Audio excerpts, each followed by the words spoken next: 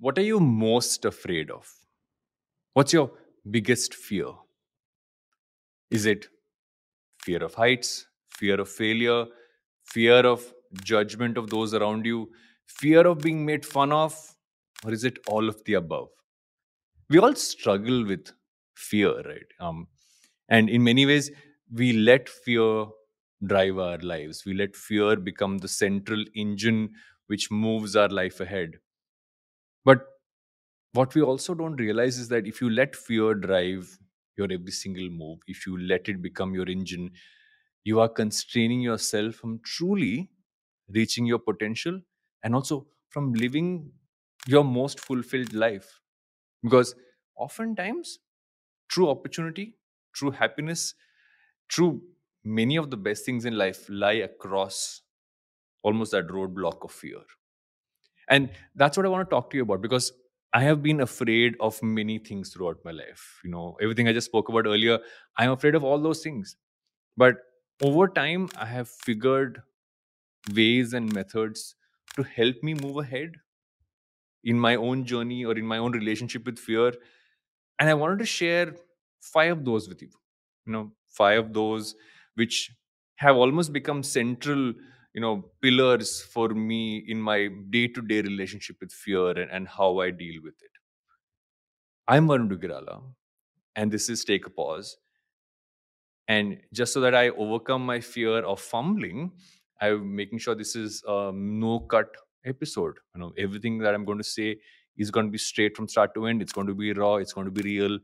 And that's a way for me to overcome my own worry that maybe what I'm going to say isn't going to be the best version of what I need to create.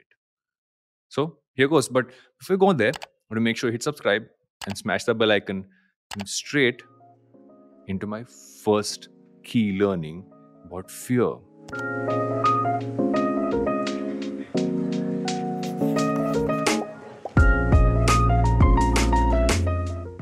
One of the first things you have to ask yourself is that when you have fear driving you, what you end up doing is you end up procrastinating. You end up being static. It's like how like you freeze, right? You don't move and you stay where you are. And what happens when you freeze is you believe I am safer if I don't move. It's almost like you've seen that deer in headlights example where the deer in the middle of the road and just freezes, thinking that the car won't hit it. But what we often need to think about is that what is the cost of our inaction versus the cost of action, because we are so fearful of the action and what result it might have that we don't act. But what we don't think about is what happens if I don't act. you know Tim Ferriss has this interesting method which he spoke about. He's been speaking about for years. He spoke about it in his TED talk. He's spoken about it in his blog, where he talks about the practice of fear setting. Fear setting is a practice where you note down all the ways in which your fears are driving you. You list down all your fears. You don't just list down all your fears. What you also list down is that you put down the cost of acting on those fears, saying, I'm afraid of heights, or I'm afraid of public speaking. If you're afraid of public speaking, what happens if you actually go speak in public on stage?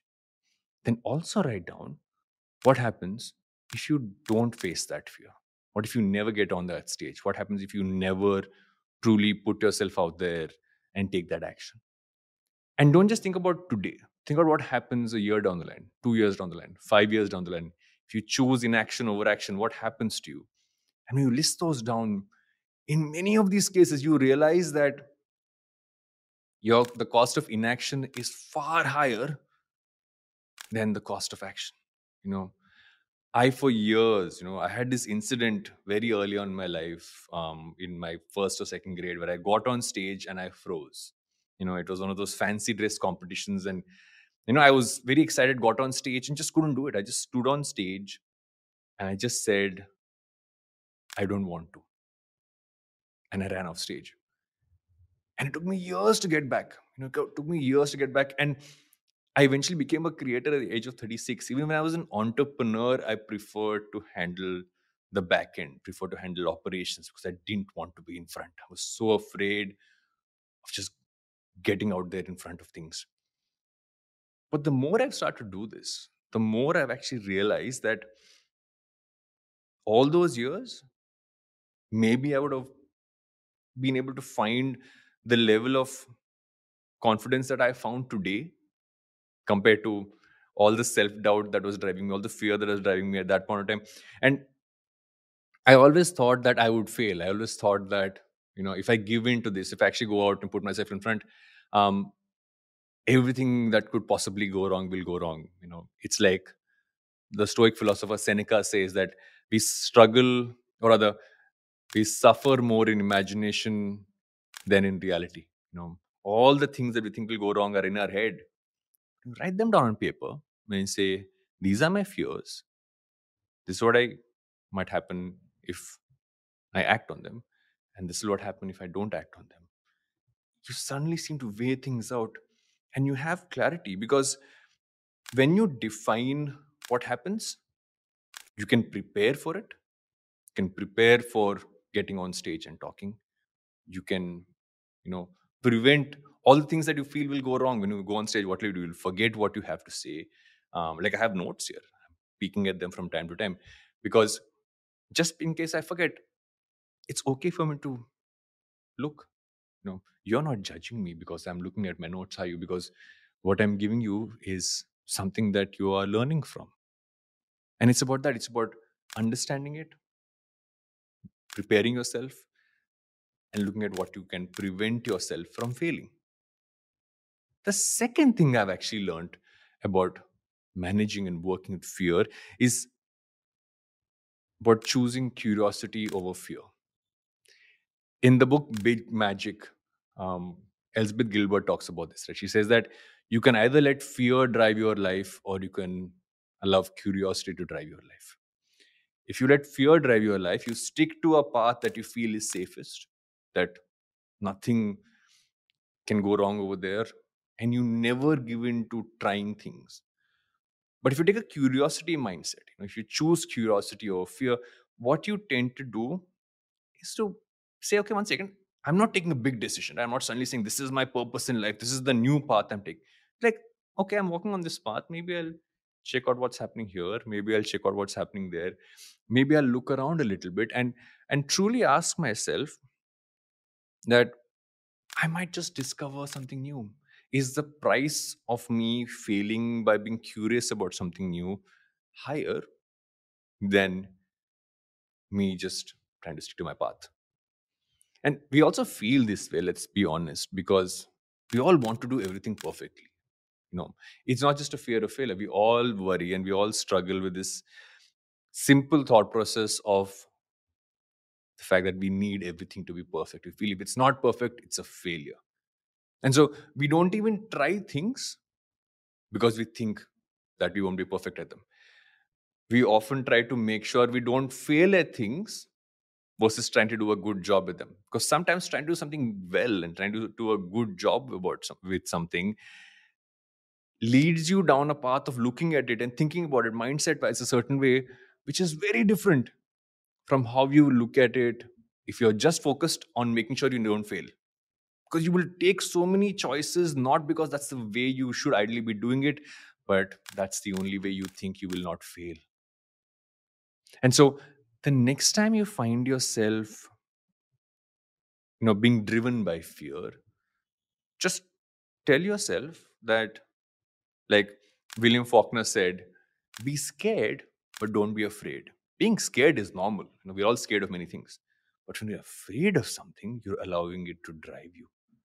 Choose curiosity. Say, I'm curious about this. I want to learn something about it. I've always been a curious person, but I've realized that curiosity can actually give you so many benefits. It can give you so much happiness and joy in the weirdest of ways. So this is a watch I got myself recently, right? Because I've been fascinated with watches for a while now. And I started reading about the history. I was curious. So I started reading about the history. I started looking into, different stories and different things. And I realized that watches were initially tools for people. They weren't necessarily just something you wear on your wrist. It's not a fashionable thing. It was a tool. So I went down the rabbit hole of tool watches. And I found out that there was a particular kind of watch that people, rather soldiers in World War One and World War Two wore. And this watch is based on that. And that story is something which I find so fascinating, right? So it's about that. Is this going to give me some material benefit in my life? No. Is this something that's going to cost me a huge amount of failure? No. But the fact that I know this has helped me use curiosity as a tool. And the more you use it, the more you will choose curiosity over fear. And when you have to make a larger decision because you're so used to being curious, your obvious choice becomes curiosity. So a great way for you to flip that script and to move from fear to curiosity is to keep practicing it in the lowest, like, and the weirdest ways, like I do with watches now and with many other things, and toys and stuff. So choose that first. And the more you do it, the more you practice it, the more you make it your daily discipline, the more you will move towards curiosity over fear. What's the next one? What's the next thing which I've actually learned is that we always, and we all fear this, we all fear being judged by other people. You know, we are so worried that anything we do, anything we say, anything that happens to us will be judged by those around us. And, you know, David Foster Wallace said this. He said that what we will all stop worrying about what people think of us when we realize how rarely they actually do. Because people aren't thinking about us all the time. You know, you might be in a room with so many people, but it's not like they're focused only on you. It's not like they're only saying, "Oh, I know what you've done right now. I know what you said right now. I'm judging you for what you're saying right now." It's like the spotlight effect, right? You walk into a room and you think everyone's looking at you, but they aren't. They're worried about how everyone's looking at them. And this, in many ways, leads you to make choices which are people pleasing because you want everyone to like us. Our innate fear of being judged by those around us leads us down a path of doing what we think they expect of us, what we think they want us to do, what we think will make them judge us less and less. But what you need to think about is the fact that the more you act for reasons that you believe someone is, I should do this or I need to do this, you are moving away from that singular thing that is a decision only you should be making, which is I want to do this or I don't want to do this. Because those are the only two choices you have in your life. I want to do this or I don't want to do this. When you get into the shoulds, when you get into the I need to's, you're pushing yourself to make decisions which are driven by how you want to be perceived by other people. Even if you're doing something for someone else, because you really want to do it, you're doing it. If you don't want to do it, you're not doing it. And that comes from a singular point of you telling yourself that you are enough, that you as an individual, as a person, are enough. You will have flaws, you will have weaknesses, and you'll also have strengths. You'll also have things you're great at.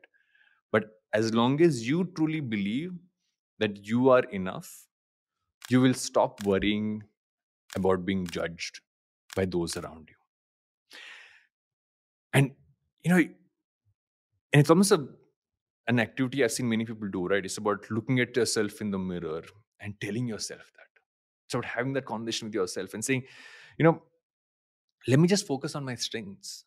Let me just focus on the things I can do really well. Let me build that trust in myself so that I truly believe I'm enough. And the more I believe I am enough and more you believe you are enough, you will worry far lesser about how people will judge you. You will feel a lot more confident. You will feel, in many ways, you will focus on things which you expect of yourself and not what other people expect of you. And it doesn't mean you're not social. It doesn't mean you aren't, connected to a community. What it actually means is the more you become like this, you will end up acting in ways, and it happens naturally to many people. It's happened naturally to me. Is that I do for people what I wish they did for me, and without expectation. I wish everybody was nice to me, so I'm nice to them.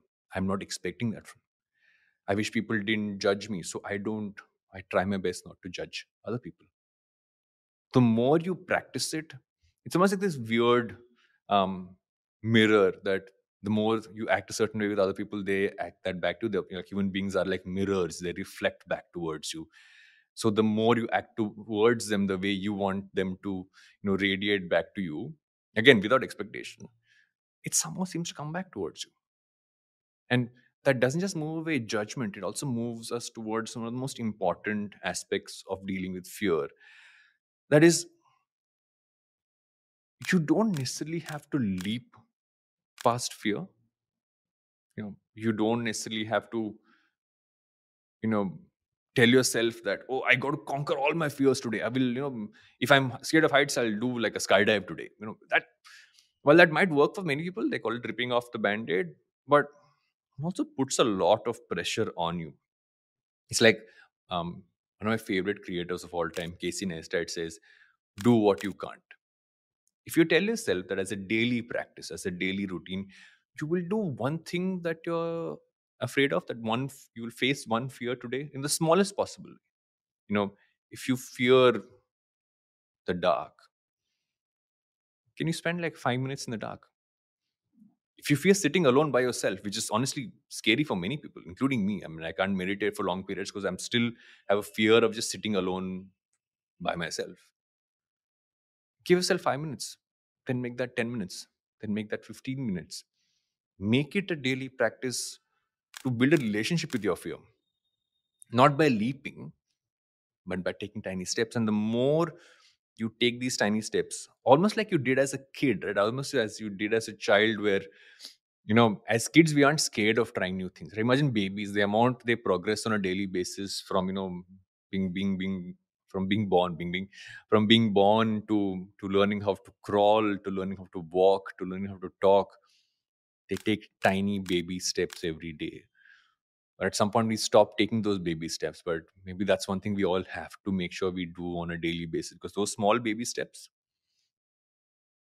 really help us build a system that helps us look at fear as, someone who's sitting in the car, that is, or rather the train of our life, but it's not really driving the engine. It's sitting in one of the bogies, right? It's that friend you have who you can't let go of, but you're just saying, okay, I'm okay to have you around, but I don't want you to drive my life. And the last thing which has really helped me in my relationship with fear is for me to learn to trust myself. You know, for me to truly learn to love myself. Self love is tough, right? Self love is not something that comes naturally to us. People tell us, "Oh, I love myself," but do you truly? You know, and it's not about, um, saying I love myself and doing certain corny things, which also are great. Like, you can tell yourself you love yourself on in the mirror every day. That can help you reinforcing that in your mind. But trusting yourself comes by giving your mind actual evidence, by giving your mind actual proof that you can do the things that you do, that you stand by the things that you say you do. So if you say, I'm a person who wakes up on time in the morning, but you don't really do it, the mind doesn't trust you, because you're not giving it evidence to prove that you are a person who will do that. In the same way, if you are a person who says that I'm there for my friends all the time, but are you truly there for your friends all the time? Because your mind decides things and pushes you and makes you think basis the evidence you give it. The more evidence you give it to trust you, to say that what you say and what you do connect, what you say you can do and what you can actually do connect, it starts trusting you. And from that trust comes one of your most important tools to work with fear, and that is confidence. You become more confident. And like Adam Grant says in the book Think Again, you learn to find the right kind of confidence, because confidence has two things and you need to balance both of them out. On one side, you need to truly believe you can do what you are saying you are planning to do. But what it also means is that you have the humility to admit that you might not have all the tools required to do it. You might not have everything that you need to do what you set out to do, and that you have to learn, that you have to progress, you have to on a daily basis enhance your craft. And if you balance these two right, seeing things and believing them, but also realizing that you aren't always 100%, that you are flawed, that builds true confidence. That also stops you from, you know, running in front of those headlights, from making those mistakes. From it helps you guard yourself from all the things that you actually fear will happen. So you don't suddenly go from being driven by fear to being driven by overconfidence, right? You got to be driven by confidence. You got to be driven by curiosity, and all these things only happen through building the right kind of trust, through looking at how you live your life, taking those baby steps on a daily basis. Because the people who are the right kind of confident aren't as bothered about other people's judgment. They're they're living their most authentic lives because they're living the lives they want to lead. They're living their lives the way they want to live it. They're not driven by people pleasing. They're not giving into procrastination or pessimism. They're also not trying to be something they are not because they want to be safe rather than doing and living the way they want to live. So these are the five things I want to share with you. These are the five things I've learned in my own relationship with fear. And I was hoping they will help you as well. I'm going to share a lot more insights like this on a regular basis with all of you. So I can share everything which I've learned, everything that's on my laptop here if you're watching this on YouTube, in my notes across the board. So I can give you all the tools that I have discovered in my own relationship with everything in my mind, everything in my life. So you can use it in yours, and hopefully not take as long as I did to really understand and build my own relationship with fear. If you enjoyed this video, if you enjoy this episode, I'm going to ask you to hit subscribe and smash the bell icon, and tune in also for some of the conversational episodes we do on the show, where I speak to truly interesting people and get insights into how they've built this toolbox for themselves, so you can use that as well in your life. So till the next one, make sure that you take those baby steps, build your relationship with fear, and whenever you are confused, take a pause and think about it.